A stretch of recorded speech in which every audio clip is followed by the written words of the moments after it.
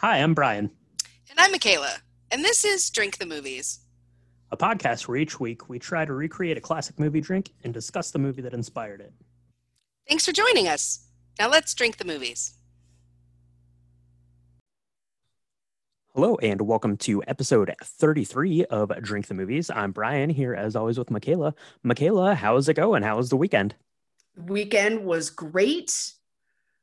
Um, a lot of cool stuff happened this weekend. We had the Euro Cup, which England did not win, which made my husband very sad, as he's English. And a bunch of cool stuff happened in the space world. Oh yeah, Charles Bronson, I think that's his name. Is that his name? Charles Branson. Branson. Yes, I guess Charles Bronson's the actor. No, so Charles Branson. It's Richard Branson. So we were both incorrect. Right, there we go. Richard Branson, would not of Death Wish, but yes, of Virgin Airlines. He made it to space. He did, yeah, that's right. Which is really cool. It's very exciting that is kind of kismet around, what one of the movies that we're going to be deep diving into this month and this week. Yeah, that's true. Yeah, we went to space last week for Independence Day. We're heading to space today, and I think we have another space film in the works here this month too. So yeah, a lot of space time. So good for Mr. Branson getting to space. Is that something you would do if you had like $1 billion? Would you just decide to go to space, or I don't mean to sound holier than thou here, but I think if I had that much money, I think I'd spend it on like making sure children don't go hungry, rather than putting a rocket ship to Mars or wherever he went. But I do think that the math is really cool, which is also what we're the movie that we're going to be talking about, right, is all about the math that took us to the stars. And so I think that's really neat that, he's investing in a lot of science. But yeah, no, I'd probably, first I'd get a big movie theater and I'd just watch movies all day, but then I would solve things like world hunger and okay. So movie theater, and then puppies, ice cream cones, child hunger, all that good stuff is how you're spending your money. Yes. Okay, well that's fair. So what did I get up to this weekend? Let's see. So watch the Euros. It was very, very sad day, like you said, for your husband and other people that were cheering for England. But I guess it's a good day if you were cheering for Italy. So no matter which team you were cheering for, the sun came up this morning, and we'll go about our business and tune into the Euros next time to see who can prevail. And I did actually watch a movie over the weekend, watched Cruella, picked that one up on the Disney, the early access. Didn't go out to the theater to see it, but wanted to check it out. I'd heard some good things. So rented that, or, pre-purchased it, or whatever they're calling it there on Disney, and watched that. And I have to say, it was really good. I was, from what I'd heard, I was expecting it to be pretty good. Emma Stone's in it. She's excellent. And it was a really good story and interesting. And it's probably going to win the Oscar for best costume. So there you go. Well, that's exciting. I love anything that Emma Stone touches. So I have to see it. I am a little concerned about the whole, I guess, the humanizing of the villains in a lot of the Disney films. So I loved Maleficent, and now we're seeing Cruella. So I think, we're kind of on this kick of maybe someone looks evil, but they're not really evil.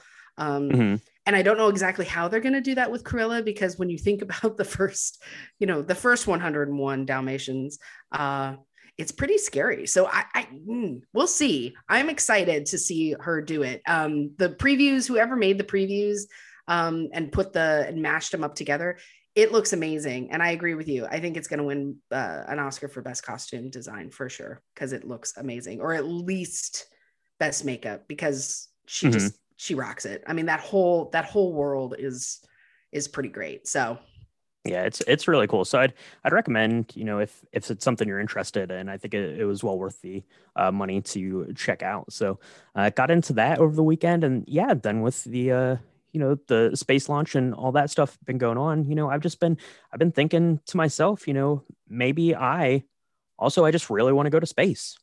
Yeah. I mean, going to space is real cool. It is real cool. But if we're going to do a space mission, we're going to have to do a lot of math. Yeah, we are going to have to do a lot of math for sure. A lot of math. And we're going to need a cocktail.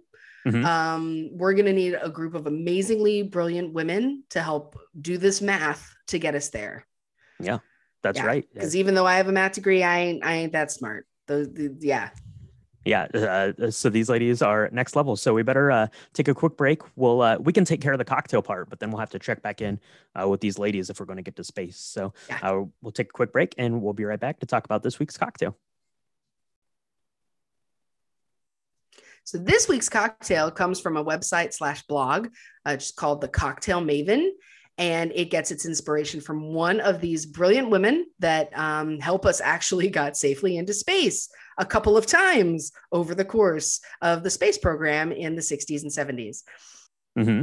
Yeah, the blog's really cool, right? It's at least this section of it was just dedicated to some pretty amazing women. And this one is dedicated to none other than the leading of this group of women. I don't know if she's really the lead. They're all pretty equally brilliant and talented and important to what we had going on in space. But this one is named the Katherine after Katherine Johnson, who is a mathematician, worked for NASA, and is one of the key players here in the film that we're going to be talking about this week, Hidden Figures.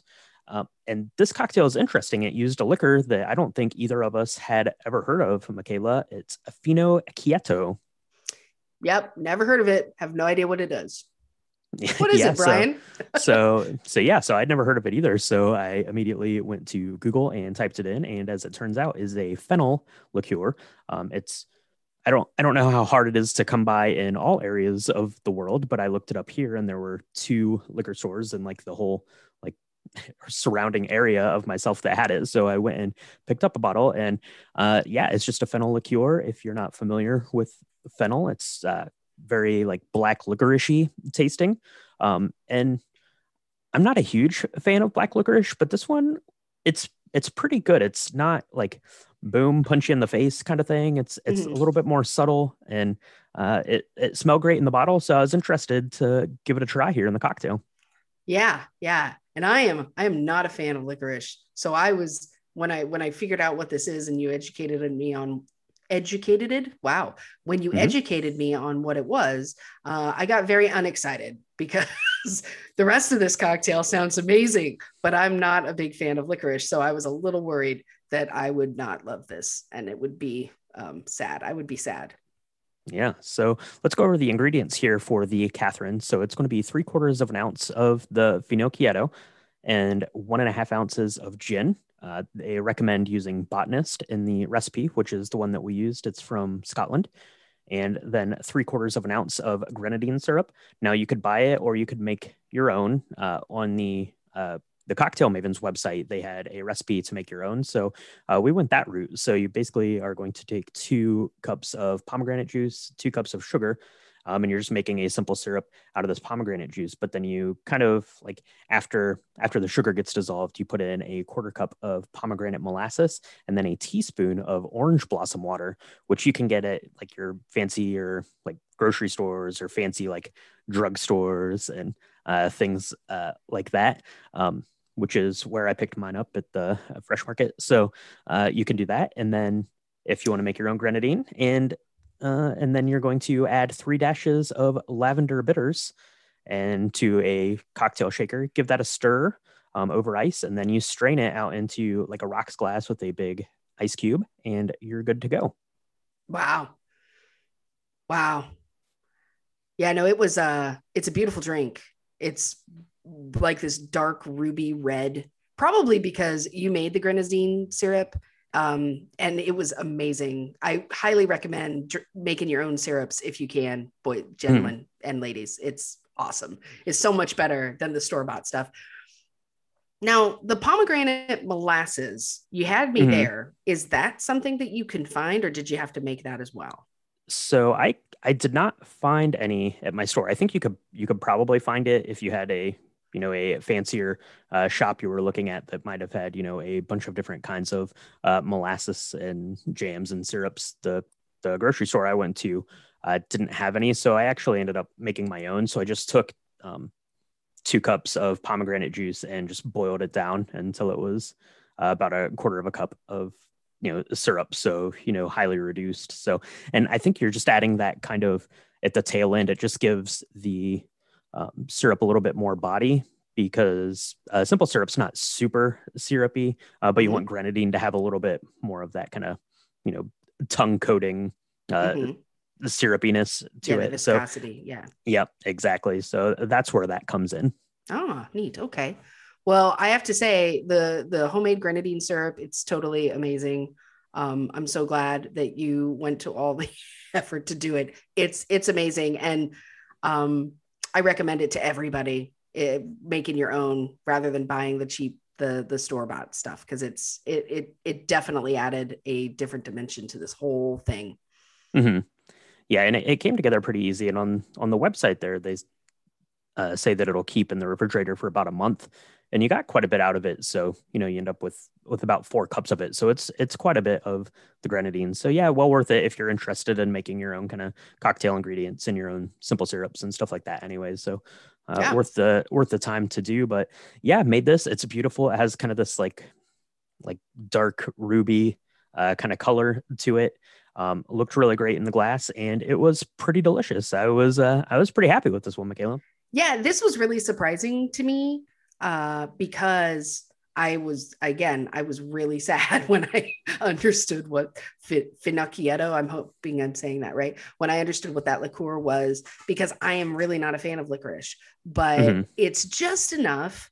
You taste it, but mixed with the gin and of course this beautiful grenadine syrup. It's just awesome. You even get the lavender bitters is really neat. I'd never seen lavender bitters before, so this was like a whole new door opening experience for me in my mouth, and I thought it was really lovely. It's very beautiful, and it felt, even though it's took some time to make the syrup, it really is not a hard drink to make. It's 3 ingredients and some drops of bitters on top, right? So yep. I think it's an everyday kind of drink that is really feels quite highbrow, right? Yeah, it's very intelligent. It's a very intelligent drink. That's right. Just like its namesake, Catherine, there in the film. So yeah, why don't we take a quick break? We've got our Catherines made up, and we'll be right back to talk about Catherine and the film Hidden Figures. Spoiler warning for Hidden Figures. If you've not yet seen this film, press pause, go make yourself up a Catherine, and then get out a pen and paper, actually a pencil, and calculate the reentry point using parabolic versus hyperparabolic orbit metrics. And if you can do that, then you should probably not watch this film because you're smarter than me. Yeah. Well, you should watch the film, but then you should definitely watch the film. You should. But the math parts of the film are going to be like totally boring to you, and they're super fascinating to us normal people. Yeah, for sure, for sure. So if you've not seen this, yeah, you definitely should. It's on Disney Plus. So if you have Disney Plus, you can go watch it whenever you want. But this film came out in 2016, and it was directed by Theodore Melfi, and it stars Taraji P. Henson, Octavia Spencer, and Janelle Monáe. So they play kind of this trio of really brilliant ladies in this film. And then there's, a handful of other really great actors. We'll kind of, mention them as we go through the movie here.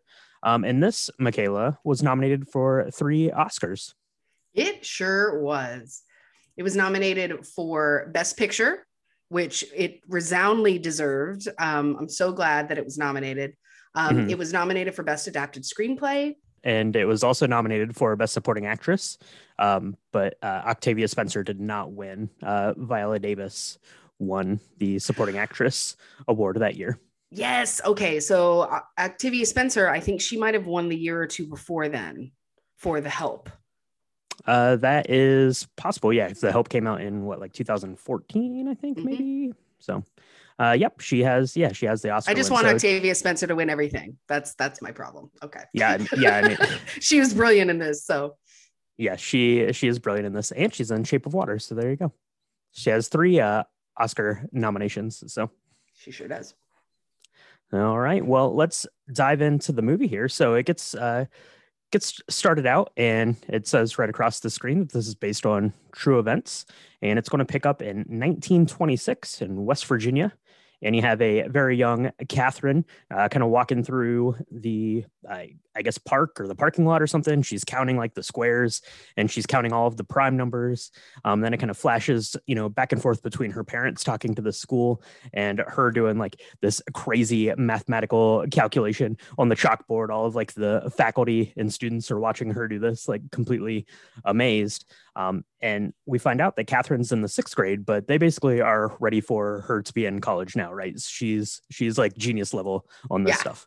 Yeah, she actually ends up graduating high school at like 15. Catherine Johnson is her name for most of this film anyway, and she is brilliant at doing what we would call mental math and pen and paper math, because this was back when they had calculators, but it was nothing like we have now, right? And she is brilliant, and she her parents were a little concerned, right? They're wondering if she's, if this is the right move for her, and they really think that this is her time. So they go ahead and let her move up very quickly up the school ranks. And so she ends up working for NASA in 1961, which is when the bulk of this film sort of begins. Yeah, so we kind of fast forward from, her as a child to her growing up, and we get kind of this trio of these women who are all working at NASA. So we have Catherine, who we'd met, and then we also have Dorothy and Mary, and they're on the side of the road. The car is broken down.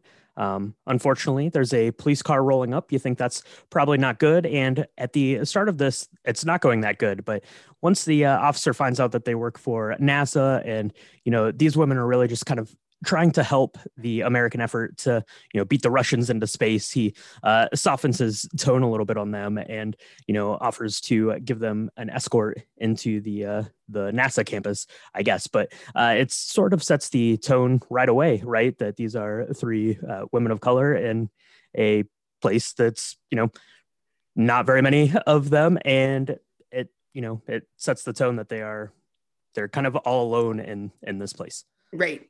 Yeah, they definitely show a lot of fear when the police officer stops them. They were stopped. They were broken down on the side of the road, and the police officer just kind of happens upon them. And, thinking about my own privilege, right? I don't think I'd be scared at all if a police officer stopped and was like, hey, what's going on in this day and age, right? I wouldn't be concerned, but they are terrified and very nervous because they don't want to get harassed. And of course, they try to explain what's gone on, and the officer gives them quite a bit of attitude and starts to kind of give them the 3rd degree. But then they do say, hey, we work for NASA, and he seems really surprised at that. But he does offer them a trip in, and he, has his signal going, and they are riding right up behind him, going real fast because they don't want to be late to work.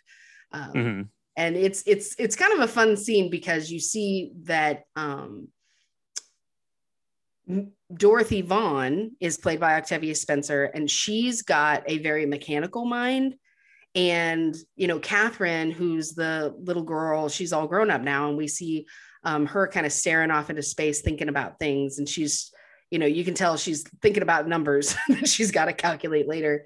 And then there's Mary Jackson, who's kind of got an engineering focus, right? And they're all kind of doing their part, trying to figure out what's wrong with the car. And Dorothy Vaughan is like, oh, I'm sure it's the starter. We got to I'm going to spark it. And she ends up making it work. And it's really kind of a cool scene because there's no way I'd be able to do any of that. It was pretty neat.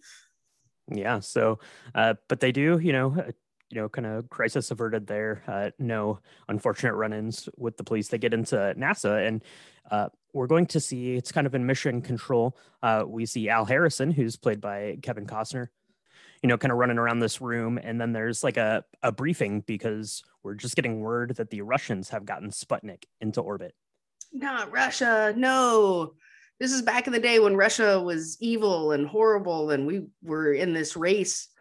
Part of American history, if you didn't know, there was a race to space, And it was very much thought of that the people that whoever, landed on other planets or landed on other places would get to control what was going on. So it was a race against time. And Sputnik had just gone in orbit. Sputnik was a rocket. Yeah, so Sputnik was an orbiting satellite. So it was the first man-made object to successfully launch into space and get there. But yeah, they were getting ready to send up a dog, and that's sending panic through the offices at NASA, right? So the Russians have officially beaten us into space. So the space race is on. Kind of walking through the halls of NASA, there's this big, gigantic, like house-sized empty room. We find out that that's where the IBM is going, the International Business Machine, also known as a computer. But this thing is going to be massive. And what do we need to get spaceships and rockets and satellites and hopefully people up into space? Is we need mathematicians. Right. Yeah, Kevin Costner is looking at this empty room, and they're trying to figure out when this big IBM is going to be operational, and it's going to be weeks and weeks. They have no idea how long it's going to take. And he says, well, get me a computer.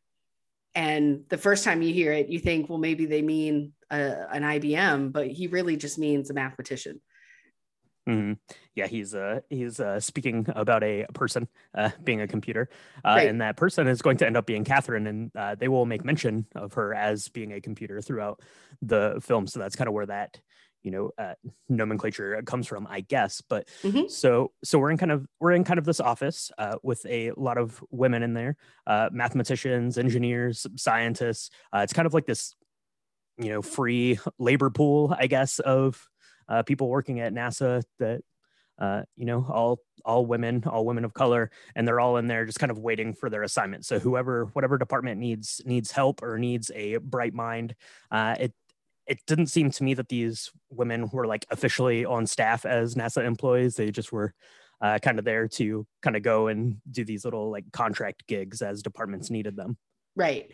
Yeah. And it's interesting because as you see them walking through the property that makes up the NASA kind of space area in Virginia, they see that there's a West Campus and an East Campus. And not only are these women on the West Campus, but they're in like this basement area. So they're going down these very large, steep concrete stairs. You see these stairs a lot. And I thought it was an interesting way to show kind of where the status of these incredibly smart women were, what the perception was of who they really, where they belonged in the space program, right? Is they were kind of tucked away in this building. And, we get to see Vivian Mitchell, who's played by Kirsten Dunst.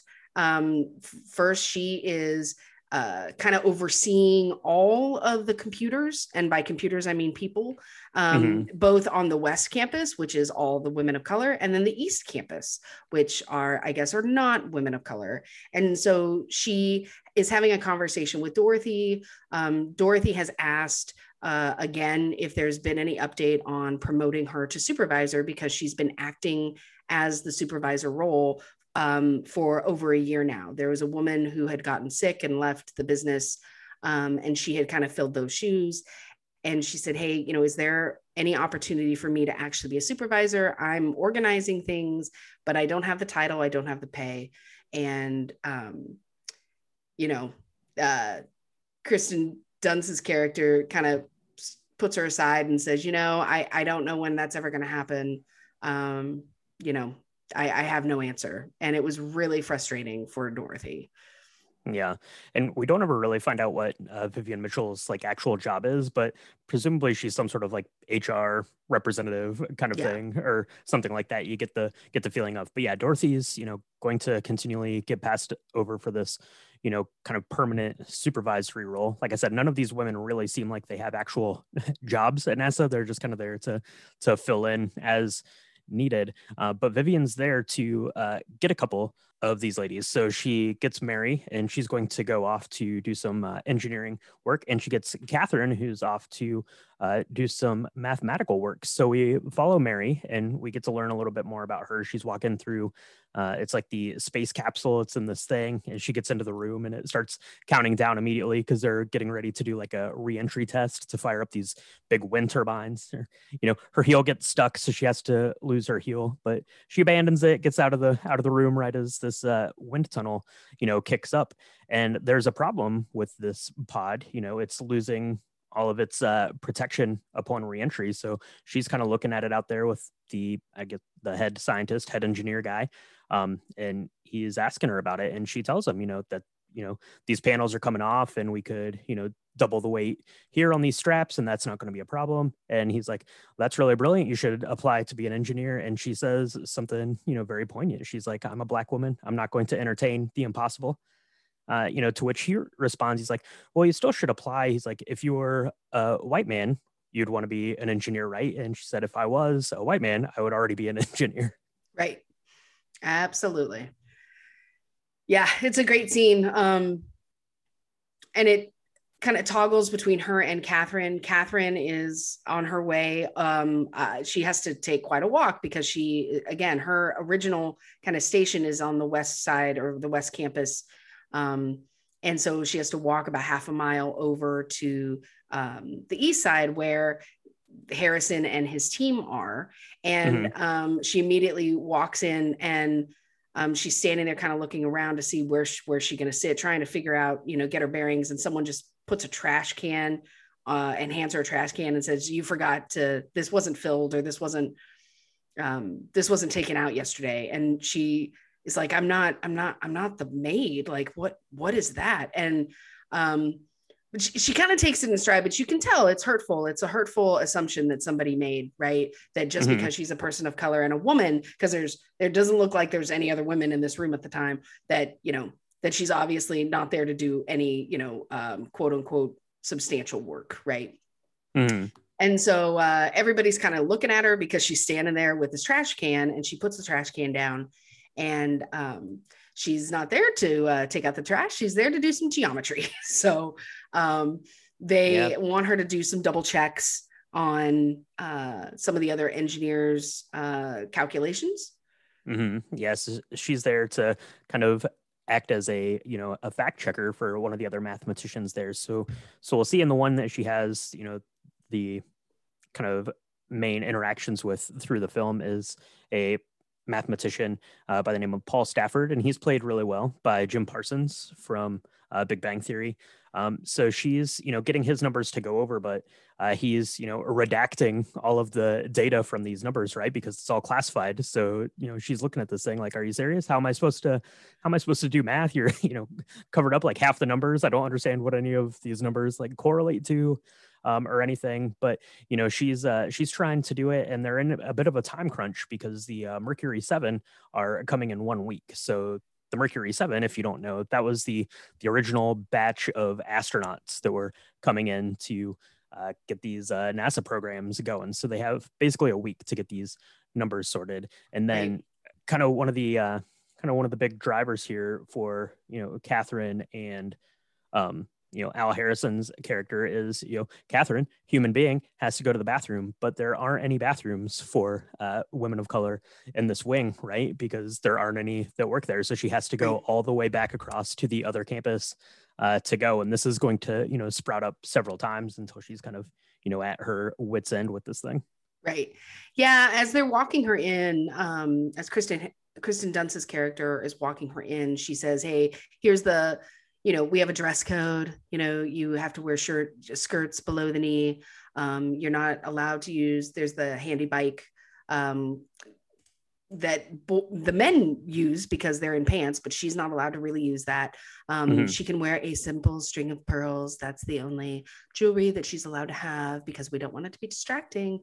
And they're really interested in what she's going to look like and what she's going to wear, but not where she can go to the bathroom. And it's a really tough scene because she asks the only other woman in the room who's Mhm. kind of like an admin. I feel like she is. Yeah, she's like the personal assistant or something Yeah. for Al Harrison. Yeah. And you would think that, you know, as women, you would have this camaraderie of, hey, we all got to go to the bathroom.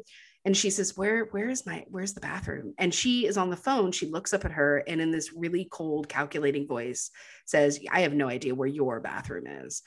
And so, you know, there's this whole big to do where she tries to make her way to the quote unquote white bathroom, and there's people in it. And so she doesn't want to get in trouble because she could get fired by going into the wrong bathroom. So she ends up running across the entire campus to go to the bathroom, and she's taking stuff with her so that she can pee and calculate at the same time. Mm-hmm. I mean, it is really hard to watch.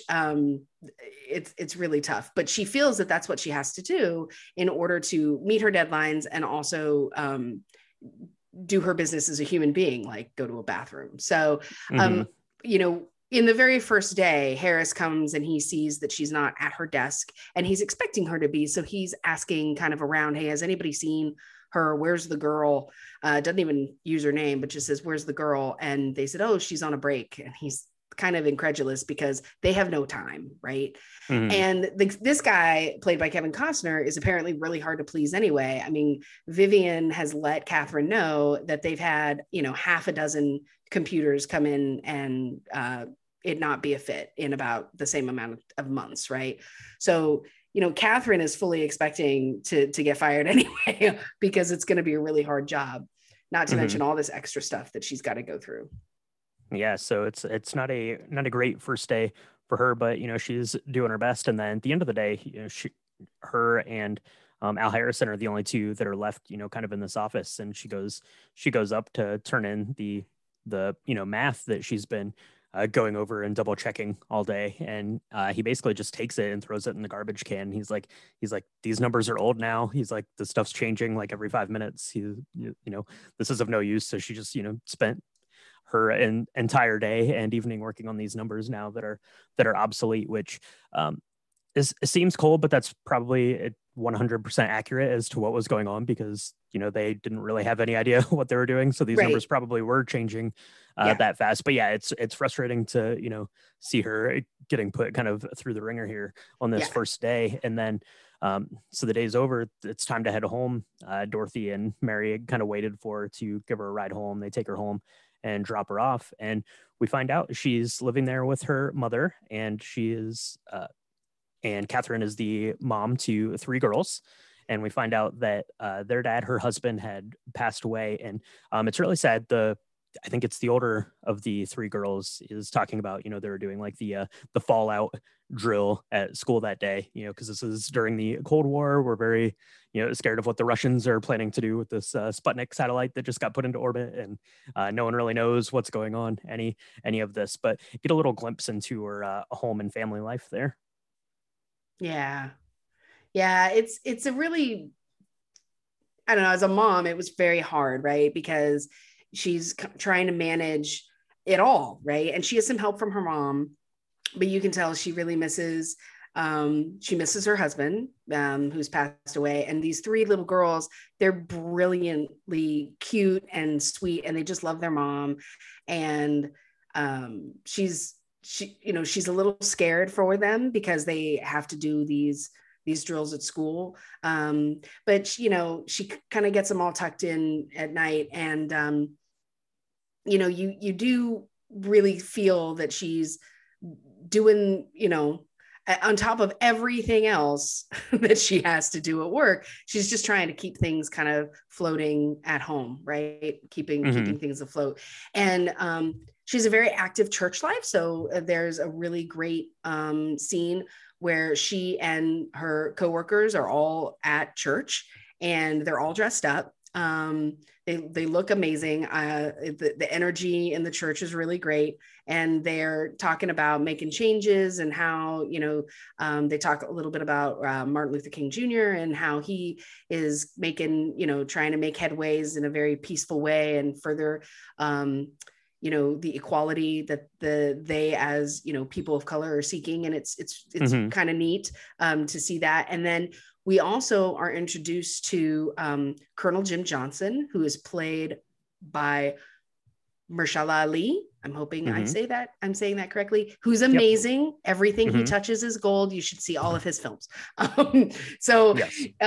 He is, kind of standing off at the side. He's a colonel. The three ladies are at the buffet, at the end of the service, there's this beautiful kind of buffet spread laid out, and they're all in their Sunday best, kind of, putting plates together, and everyone is, all the ladies are oohing and ahhing over Colonel Jim Johnson because apparently he's a really good looking guy. Oh, yeah, and he's a tall drink of water, I believe. I think so. How Mary that's what they him, said. So, yeah. That some things we should not change, and we should call people a tall drink of water. I think that is something we should bring back, Brian, because that was awesome. And Mary Jackson is having an argument with her husband. Her husband is real passionate about what's going on in the world in the early 60s. And this is after Jim Crow, okay, just for context, but there's still a lot of segregation that is happening. That people are fighting and actively fighting against. So you still have people of color on the back of buses. Segregation is still very much a thing that is happening. And so her husband, Mary Jackson's husband, is not being negative, but he's very concerned about, Mary's want to be an engineer and to, her work in general, right? He's just, I don't want to say he's negative. I honestly think he's coming from a place of just deep concern because he doesn't want her to get hurt or, even put herself in danger, because this was a time when people did crazy things because they just didn't want this group of people to achieve equality, which is horrible and awful. But his fear was very real, I think, and justified. Mm-hmm. Yeah. And the actor who plays her husband, is Aldous Hodge, who is also excellent. So you should go check out more of his stuff. He played Jim Brown in One Night in Miami this last year. So if you've seen that, so he's excellent too. But yeah, it felt like it was more of a place of, overt precaution as much as it was, not wanting her to have a job and be independent. It was more of a place of, being, rightfully fearful, but that kind of ends up working out, and we get Catherine and Colonel Jim Johnson get to spend a little bit of time together.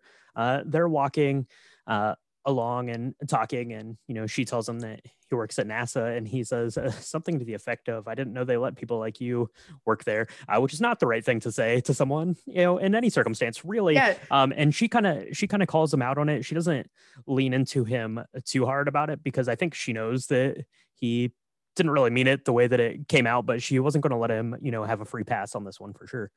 Right. Yeah. I love the way she kind of extends a little bit of grace, and she handles it in a really graceful way, but also is very firm. And I often find, myself in times where someone is almost insulting to me, like I don't know what to say, and she just does it beautifully. Because I don't think he meant it the way that it came out, but it definitely did not come out the right way. And it's obvious that he really likes her and would like to get to know her better. And this is definitely not the way to do it. So, it's off on the wrong foot. But there might be time for him to make that up. We'll have to wait and see, but because right now Mercury 7's arriving, right? So the astronauts are getting there. Like all of the people that work at NASA are outside, like at the hangar, like waiting to meet them, to shake their hand. And we get John Glenn, and he's actually down kind of, talking with these ladies, which is really nice, interacting with them. And they go into their jobs, and Catherine goes into her office there where she's doing the math. And we saw her on her first day. She had poured herself a cup of coffee, which everyone, had to stop and take pause and watch her do this. And then, so when she gets to the office the second day, she gets her own very special, very terrible coffee pot, because none of the people in her office want to share the coffee pot with her, which is awful. And she's back to work doing calculations on more redacted files. Right, because this was still in the days of segregation where you weren't even allowed to drink out of the same water fountain as a person of color. And so they thought it was really, I mean, I guess they were very surprised that she had the audacity to go and pour herself a cup of coffee. So this time they have made a cup of coffee, and they've put the word colored on the cup of coffee just so there's no confusion. And they didn't even fill it. So she's got to go like make her own coffee, which takes some time. And it just goes to speak to the amount of treatment that, she and very many other people had to deal with while, trying to live their everyday lives. And furthermore, put a person in space safely. So that was really tough, but everybody, she ends up going to the board and starting to redo and recheck these calculations.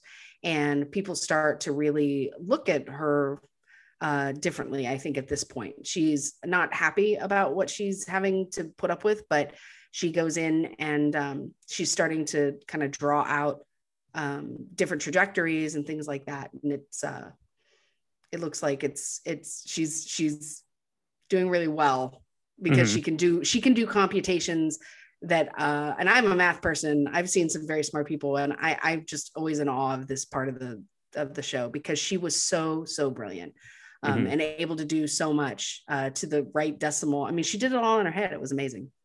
Yeah, so she's writing it out, and everyone's definitely kind of stopped and taking notice of what she's able to do there. And so we're gonna kind of keep bouncing around, checking in with all of the women here, our trio of ladies, and check it in. It's lunchtime. They're walking by. The IBM machine is still not there.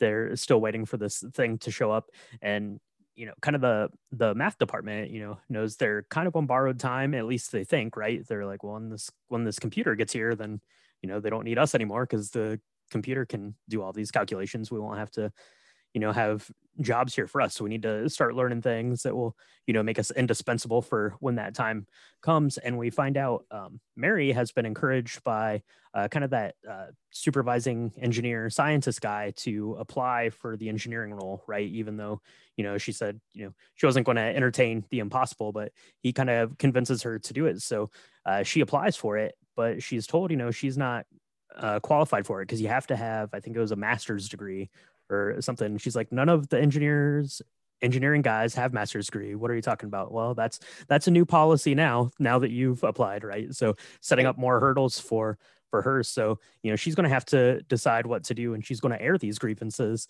back home because we get Catherine and Dorothy and Mary at home cooking dinner, drinking some homemade, I don't know if it was wine or what homemade brandy. It was something like homemade. It looked like fun. They were having a grand time with it though. I know that. So yeah, no, it looked real good. It was a tough scene because Kirsten Dunst's character is like, look, I don't make the rules.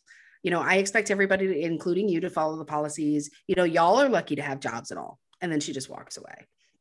And they're very quiet about it at the time because they all want to keep their jobs. But, Dorothy kind of counsels Mary Jackson and says, look, if you want to do this, if you want to take the classes, if you want to go, because she has a couple of options, right? There's a high school that offers these classes, but it's an all white high school and they're segregated. So she would need a court order in order to go, and she'd need to stand up and actually really fight this with the law as well as take the classes in the first place. And so Dorothy Vaughn's like, look, either stand up and do those things or, stop, whinging about it. She's like, just do something. If you're mad, everybody can be mad, but like, stop complaining about it. Go be part of the solution. And so, now they're drinking and, they're playing music, and Mary Jackson has had quite a few. And she's like, I really needed this. And this was great advice. And this is awesome. And you can see them let their hair down a little bit, so to speak. And it's It's nice. It's nice to see that there were some good times that they had, but that, again, it was all about, this camaraderie that these three women and probably all the computer women in that group kind of, sure. They all had to fight these same battles, but they needed each other to kind of, yeah, like you said, to let their hair down, have some right. Relieve some stress and things, because immediately after this night of fun and dinner and drinks, it's back to the real world. So Dorothy's walking through town with a couple of her kids there. There's a protest going on across the streets. They kind of stop and are watching that for a minute. They walk by. It's really this cool frame shot. They kind of go in front of like one of those like sidewalk billboard kind of things, and it's just plastered with all of the Kennedy the political signs for him for the election and that. But they're on their way to the library, and Dorothy's there. She's looking for a book, and the very nice lady at the library informs her that the main section of the library isn't really for people like Dorothy. People of color have their own little section of the library. Yeah. To which Dorothy says, well, they don't have the book that I want back there, so I'm gonna be here. And the librarian lady's like, I don't want any trouble. And Dorothy's like, I just want to get a book. What are you talking about? So she's like, fine, I'll leave. And they get on the bus to the back of the bus, of course. But then Dorothy pulls out from her purse this book, and it's about, kind of making these computations for the IBM machine, how to program Fortran things. Yeah, exactly. It's the first computer language of the world. It was Fortran. And her boys are there, and one of them, sees her pulling this book out, and he's like, Ma, you stole that book? And she's like, my tax dollars paid for that book, so I can't steal it because I already paid for it. So that's right. We don't condone stealing, but I was really glad that she ended up getting the book because it becomes really important to her later. So she's all excited. She opens the book, and it's all about how to program and talk to computers. And you know what, I really love the visionary perspective that they show throughout the film for Dorothy Vaughan, because she really the others are just kind of they're pursuing their dreams and they're trying to make it work, but she really sees her responsibility as this de facto supervisor to help all of these computers find and keep a job. And so it comes up later, which is really great, but we immediately move to a birthday party where Colonel Johnson shows up again to see Catherine, and he takes her and has a little dance with her, and immediately it's kind of this party at night where there's a bunch of people dancing, and there's probably a little drinking, and he's hey, would you like to dance? And it's really sweet, but they're listening to some really cool music, and then it's cut off by the radio saying that I'm going to say this name wrong, Yuri Gagarin. Yuri Gagarin, first human in space. That's right. So Russia first manned space flight beat us again. So that's not good. So the party, it kind of gets cut a little bit short, but the party looked very fun. They were dancing, like you said, drinking, having a good time. But this is not the news you want to hear if you're working for NASA. So the scene kind of flashes over to NASA, and you have Kevin Costner's character, Al Harrison. They're kind of talking to all of his people, and he's like, they just got into space. He's like, that's not good. We need to buckle down, get this done. Call your wives and tell them that you're not going to be home from now until this thing is done. Basically, it's time to get to work. Right. I mean, and again, it's so sexist because he's like, call your wives, tell them that you love them and that you're not coming home. And of course, Catherine Johnson's like, okay, I guess I'll go do that because yeah. But there's a really funny scene around the IBM that's not working because it's not in the room yet because it can't fit in the room, because apparently they're NASA, they're sending people into space, or they want to send people into space, but they don't measure a door. And so they're like, we're going to have to break down like half of this wall in order to get the actual computer in this ginormous empty room. And so I thought that was funny. Yeah, you get kind of a... It's only a little terrifying that we're going to try and send a person to space when we can't think about some of the simpler things in life. Well, that door probably predated the IBM. So, but yeah, they probably could have measured it and at least planned ahead for this thing coming, because it probably cost like $400 billion or something back then. But yeah, it's kind of a cool montage. So you'll get like some flashes of like space testing. You'll see like the astronaut sitting in that little chair that spins around and, doing like some water tank tests and all this stuff, versus them trying to get this IBM computer through the doorway. And we also get to see, Dorothy is starting to, reading through this book, trying to figure out how to program, because, the original, these IBMs, it was basically like a card. It looked like a time card, and you just punch different holes on it, and that's what the computer would read. So she's learning to, how to figure that out, how to get that going, because no one seems to be able to figure it out. So even the IBM guys can't figure it out. They're like looking at it and they're like, we can't get it to like, there's a line that should be showing up and we can't get it to work. And she goes in and is like, do, here you go. All right. Yeah. They're like, who are you? Who is she? She shouldn't be touching this. And they're like, oh, wait, she got it to work. So that's good for her. Good for Mary, because Mary's filing the lawsuit. She's going to petition the court to be able to go to this segregated high school to get her, a certificate or whatever she needs for to be able to apply for the engineering position. But Catherine's not having quite as good of a time at her position right now.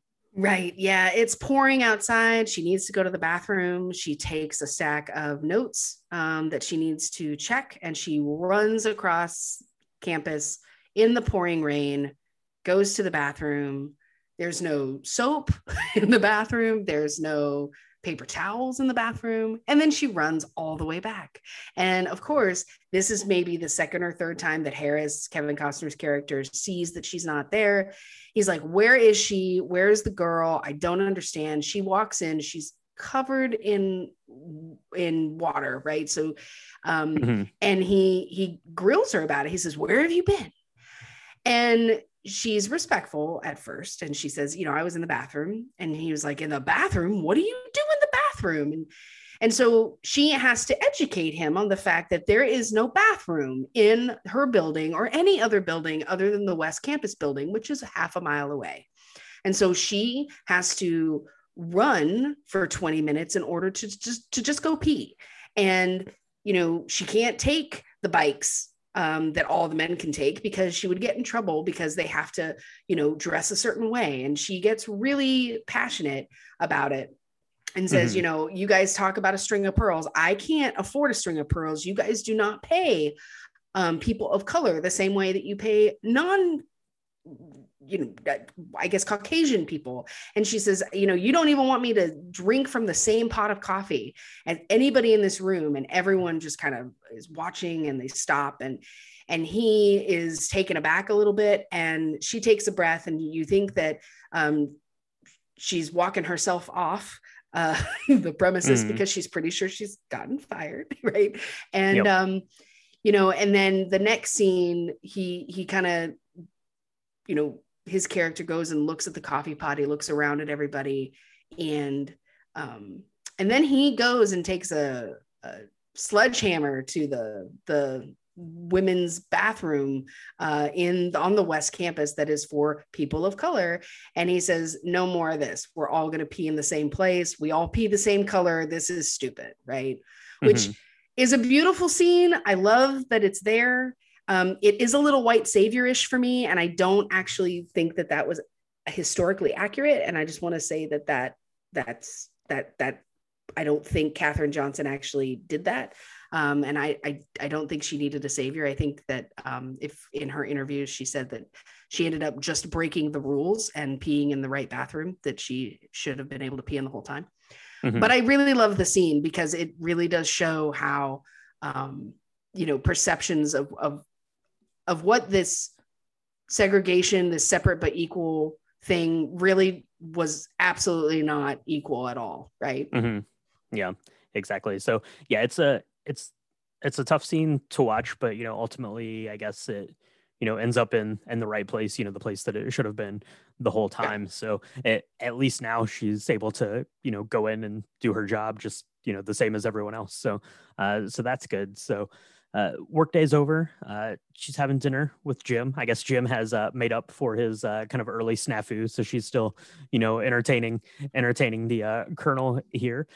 So that's nice. They're having a nice moment together, and then we get to see they're setting up the kind of the next rocket launch test, the one that she's been double checking all of this math on, and it's a success. So now it's time to go forward, right? So the Russians have beaten the Americans to space, but we're going to beat them into into the longest orbit and then ultimately to the moon. So you get the newsreel of JFK's very famous speech. We choose to go to the moon not because it's easy, but because it's hard.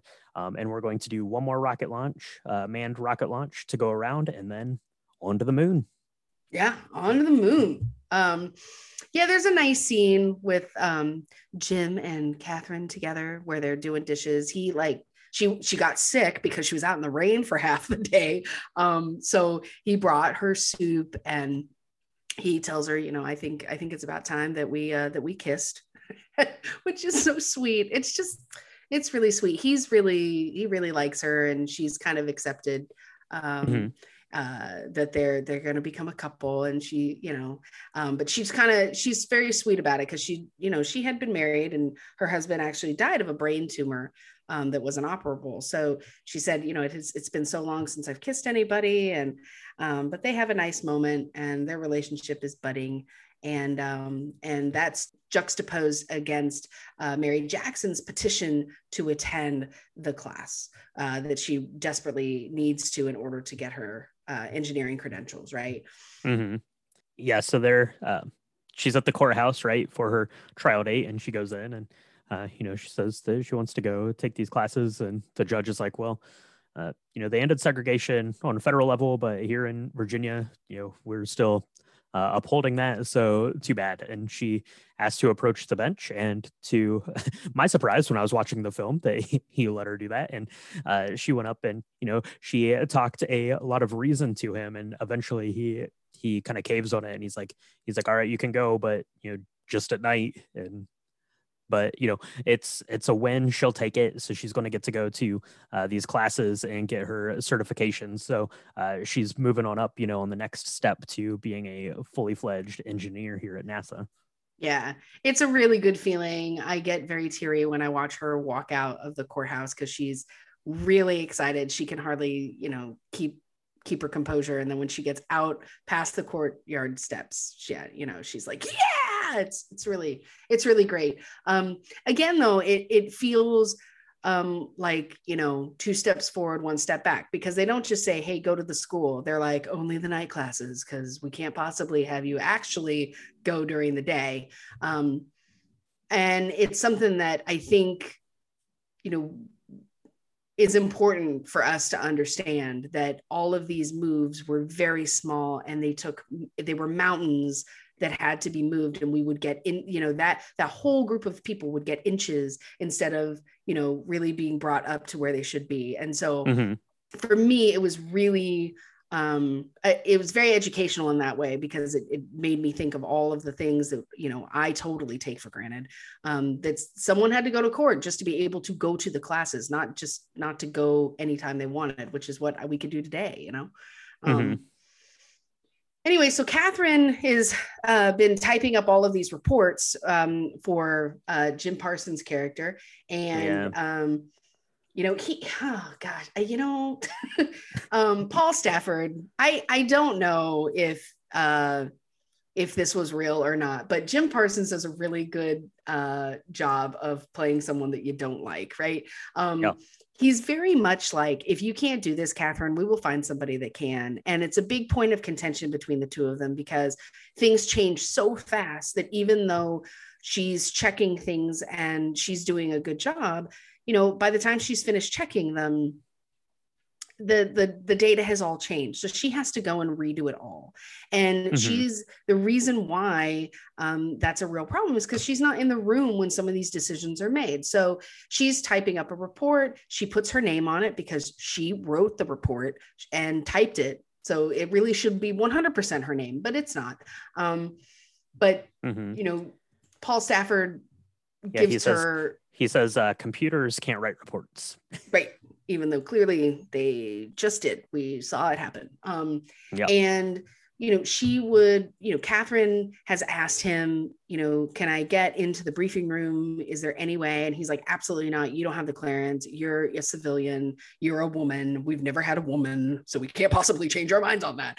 And so they kind of argue back and forth on this a couple of times. And then she asks him if she can start working on John Glenn's numbers, because John Glenn is the astronaut that they have chosen to be the first person to go and orbit the Earth and then come back down. And that's a really big deal because that math, I would say the math existed, but we didn't know as humans what the math was going to look like and what the calculations were going to be to get him up and down safely.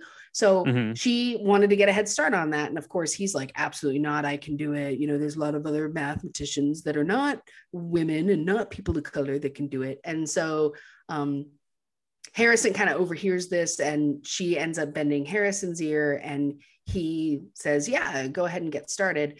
And so his big point of contention was that all of that data was supposed to be classified, and she didn't have classified clearance.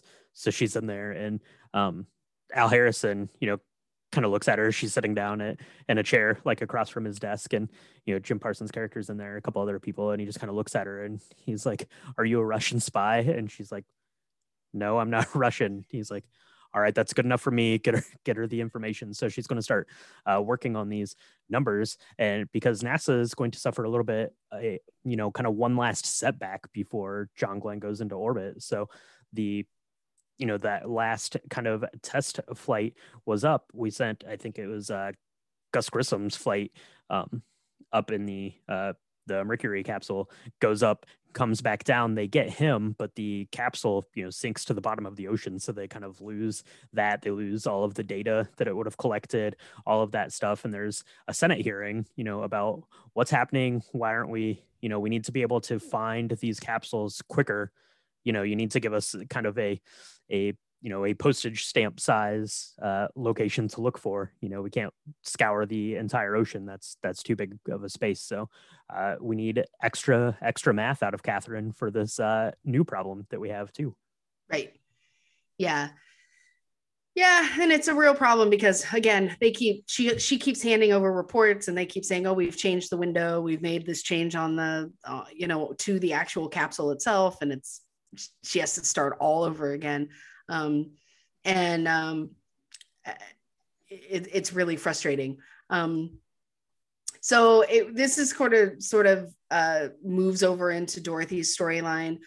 Dorothy actually gets an assignment to help with the IBM, because she's proven to all of the people within the IBM team that she's actually better at their job than they are, and can, you know, get results and can immediately see that what they put it together wrong. And so, you know, Vivian wants to give her a new assignment, and she says, I'm not actually going to take this unless all my people can come with me, because they're ready. So she's been training all of these women in the computing lab on the West Campus to, you know, learn Fortran and to be able to work the computer. And it's actually really beautiful, because this is a great example of, we talk about women's empowerment, and we talk about, you know, not lifting up the ladder behind you as you climb it, which people see, and it's really awful when it happens. But she's definitely, you know, making a longer table so everybody with her can join and better themselves. So and continue to stay employed, which is always great. So that's a really cool scene, and it's sort of juxtaposed against Catherine, who is once again at the chalkboard looking at this trajectory, trying to get it to work, right? Yes, she's at the chalkboard trying to work out, you know, how to get the ship back. And they do a good job of kind of explaining what she's trying to do, right? Because the math wouldn't make sense to any sort of normal person. But basically, the space flight, it goes up and then it goes like in the circle around Earth. But eventually, you need it to stop making that circle and make like a small circle the opposite direction and get the capsule to come back down. So she's trying to work out how to do that. And Catherine, being the genius that she is, she figures it out. So that's pretty great.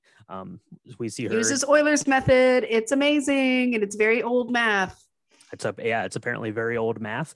And so against that, you get Mary. She's getting ready to go into class. It's a really great scene. She kind of walks in, and it's just a bunch of white guys there at the engineering thing, and she kind of comes in. Everyone stops and looks at her, and they're like, what are you doing here? But she gives the paper from her court hearing there that says she's allowed to go, and takes her seat right in the front. She asks, where should I sit, in the back or just anywhere? And the teacher doesn't really respond, so she sits front and center, which is pretty awesome. So she's on her way there to get this education, and then Dorothy has probably one of the better run-ins with Vivian, our HR lady, here in the bathroom. And Vivian's like, I'm so happy you finally got that promotion. That just makes me so happy. Right. Yes, Vivian. Yes. And she Vivian, I really like this exchange because I think it really shows what we definitely saw then, but we also see today, where Vivian tries to talk to Dorothy and say, I really don't have a problem with you people. And she says it almost just like that. And Dorothy says, I really believe that you believe that. Yep. And it's a very, and I've said this before, it's a very graceful way of making the point that, you might believe that, but you don't really. There's a whole bunch of systemic racism that has come to play in this whole thing. So even if you're claiming to be an ally, to turn a blind eye to all of these things is not actions of an ally. So I thought it was really well done. It was very, I felt it. I definitely, it resonated with me as a person of privilege, right? That I was like, oh yeah, I'm an ally. And it's like, oh, am I? Wow. Okay. Yes. Yeah. This is very good. It's very good. It's good conversation. It's good. Yeah. Meantime, Catherine, she comes home and there's a very fancy dinner going on. It's really late. It's like dark. She's saying goodnight to people. They're going into bed. She's coming home and there's dinner on the table and all her girls are all dressed up. And she's like, did I miss someone's birthday? And she's about to cry because she thinks she missed someone's birthday, which is a totally like single mom thing to do, to fret about things like that. And her mom's there. And then all of a sudden, Colonel Jim Johnson, he shows up and he sits next to her. And she realizes that there's a ring box on the table. Yeah. They have a very lovely moment there, and he says something along the lines of, I had to make sure that your girls were okay with it first before I could ask you. And then Catherine's saying yes before he can even propose, and it's pretty sweet. So they're getting proposed, so about to get married, which is nice. And she's going to finally get her pearls. So as we mentioned a little bit earlier, the IBM machine was coming in, and everyone, working kind of in the math department knew that once that was up and running, that they were all pretty much going to be out of a job, because the computer can do math. It can do it, faster and supposedly more accurate. So they're kind of all on their way out. So Catherine, loses this assignment in the math department, but on her way out, the other woman that was working in the department there, kind of the assistant to Kevin Costner's character, Al Harrison, comes up and hands her a box, and it's pearls, and she's like, these are from everyone in the office. Mr. Harrison kind of led the way for these, so she gets her pearls, which which is nice. I guess it's a nice gesture that they would have gotten her something after all of the turmoil and then all of the work and genius that she, lent to this department. Basically, saved their butts. But she has her pearls, and it's time to get married. So Catherine is now Catherine Johnson. Right.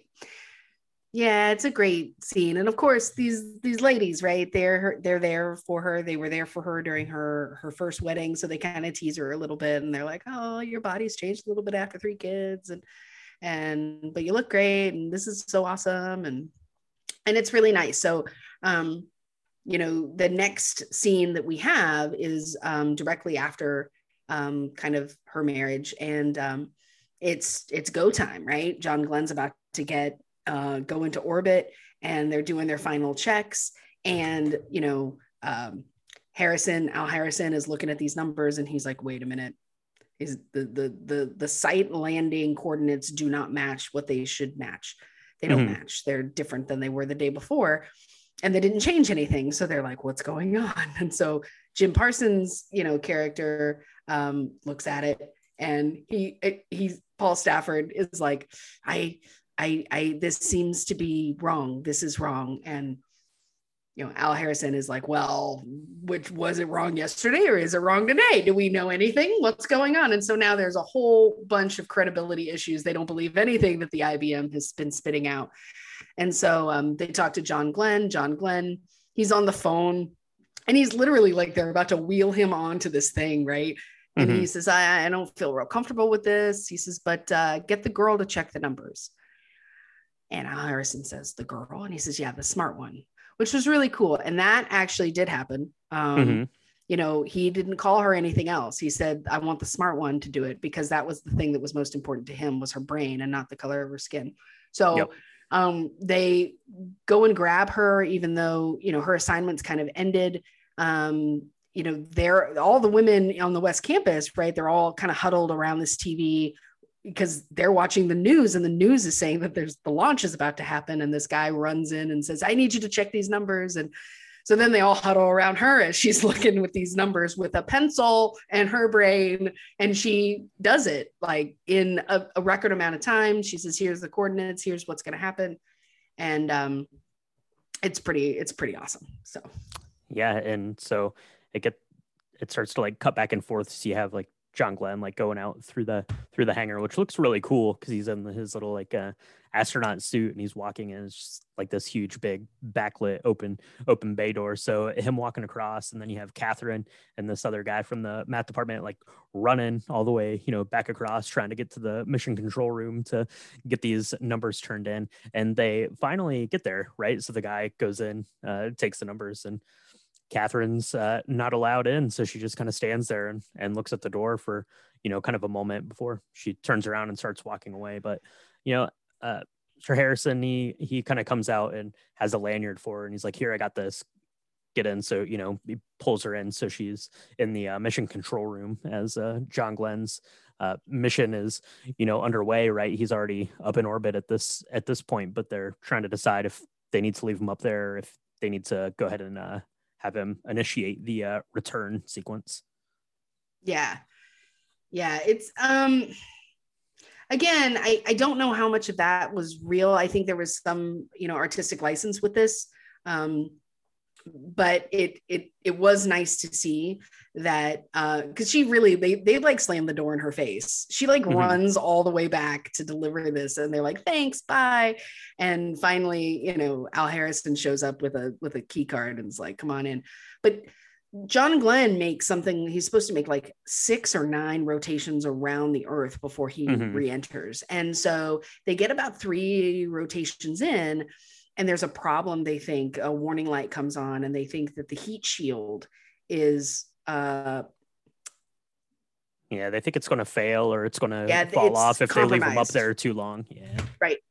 And so they're a little worried. They said, what should we do? And so they go through some of the protocols with him, and then Catherine's in the room. And so she knows that Mary Jackson, her very good friend, Mary Jackson suggested that they add more heft to some of these straps that are in that are on a package that they were supposed to deploy. And they said, don't do that. Leave them on, because that the strength in these straps are going to hold the heat shield on. And she says they will hold. She's done all the calculations in her head. And of course, Mary Jackson is in the room, and, Dorothy Vaughan is in the car listening on the radio, and they're all kind of saying these same things together. And they listen to Catherine, and they go ahead and tell him not to deploy those. This package that I guess he's supposed to deploy in order to re-enter.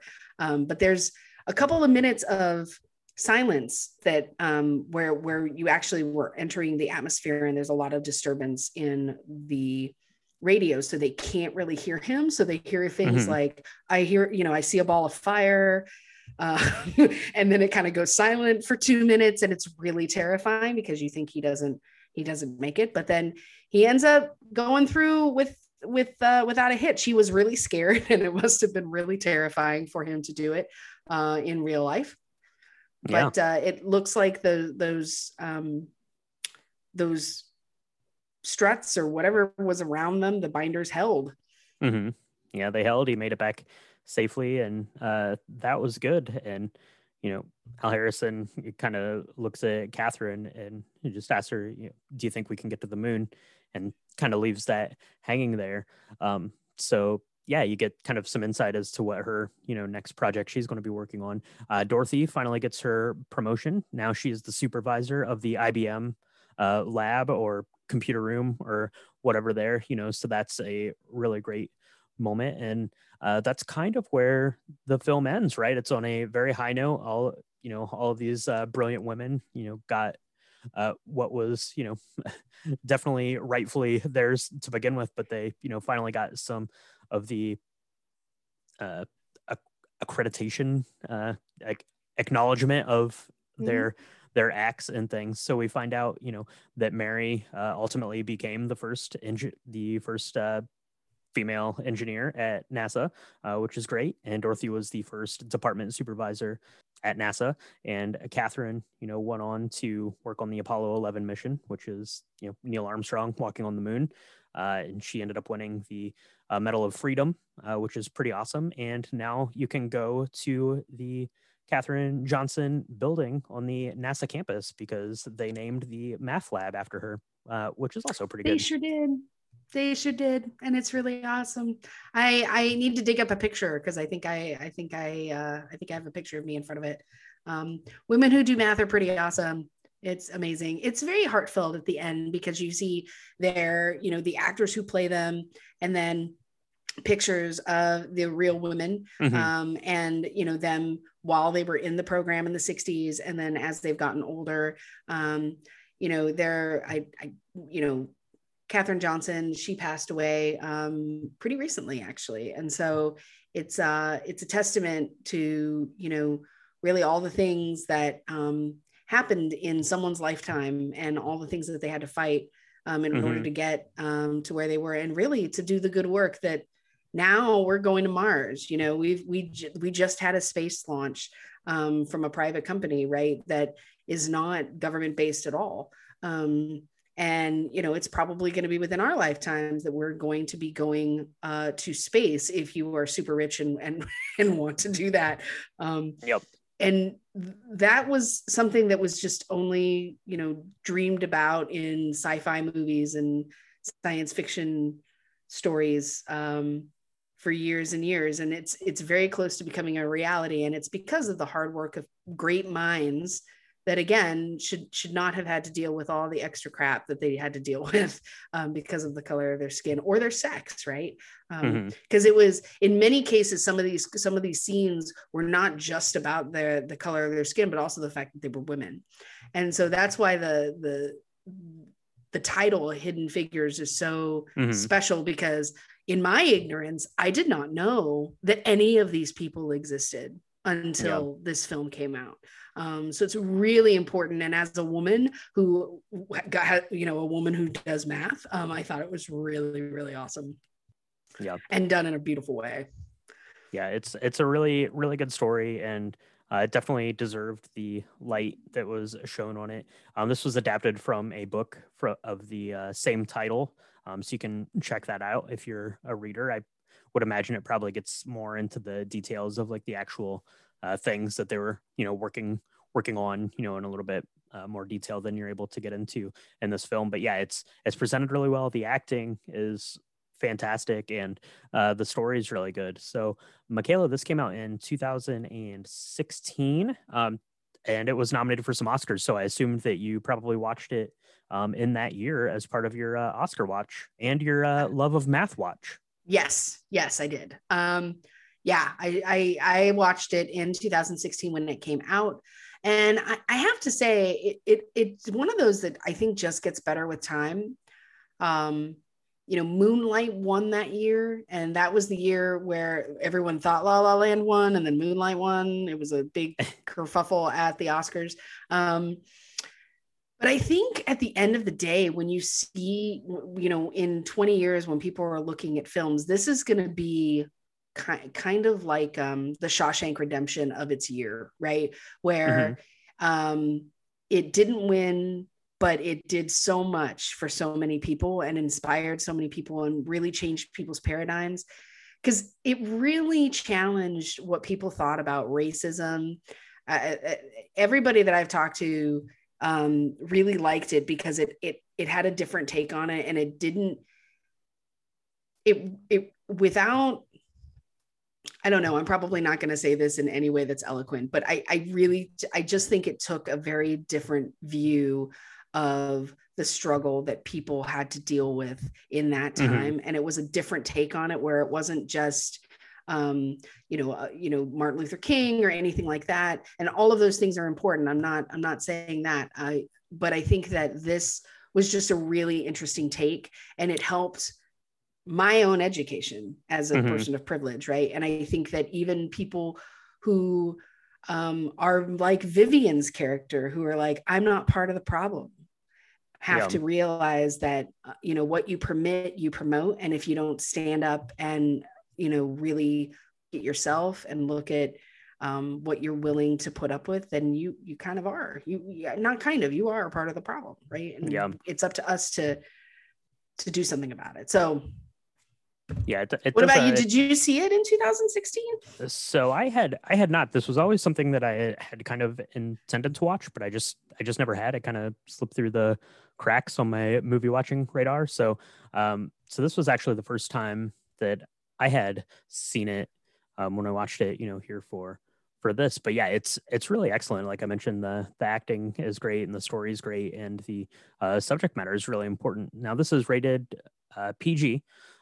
It's a little over 2 hours, so it's a little bit long, but yeah, definitely it's, good for your kids to watch, probably important for, kids of all ages, especially if you have, young daughters and nieces and things. This is very inspiring for them, I would think. So definitely one to check out with the kiddos, and one to check out, with the whole family. It's really good, really well done, really important stuff. Like you said, it kind of gets into the day in, day out of what it was like for, people of color and, women of color to live in this world and try to work in this world and try to get ahead in the world, back in the 60s and, still to this day. So. Absolutely. Yeah. Yeah, we picked this, remember, so we're in July. So all of the movies that we picked for the month of July are supposed to be very patriotic movies, right? So we did Independence Day because it was all about fighting the aliens as a world. And this film really made me proud of the work that some of my countrymen and women did in order to advance us in the space program, and just, as a group of humans. It's tough because it's not all pride that I feel when I watch this film, certainly. But I do think it's one of the more important films, and it's important to know our history as America, right? And anybody, we got a lot of listeners who are not American listening, but this is it's important that, we don't forget what it took for us to get here today. Yep. Yeah, definitely. So, yeah, give this one a watch if you've never watched it. And if you have, let us know what you think about it. And if you make a Catherine, because you should, even if you're not a big Black Licorice fan, you should give it a try and see what you think. So if you do that, make sure you tag us in pictures of it on our Instagram and Twitter. It's at Drink the Movies, and on Facebook.com/Drink the Movies. If you want to get the copy of the recipe that we made, pictures of the ones that we made, recaps of the shows, that sort of thing, you can do that on our website, which is www.drinkthemovies.com. And while you're online, you should go by and leave us a podcast review. Michaela, where should they do that? You can find us on Apple Podcasts or Spotify or anywhere where Anchor podcasts are distributed. If we'd love it if you'd subscribed, and if you like what you're hearing, please leave us a 5-star review, because that helps us get the Drink the Movie stuff out there. We're really grateful for all the listeners and the love that we've gotten.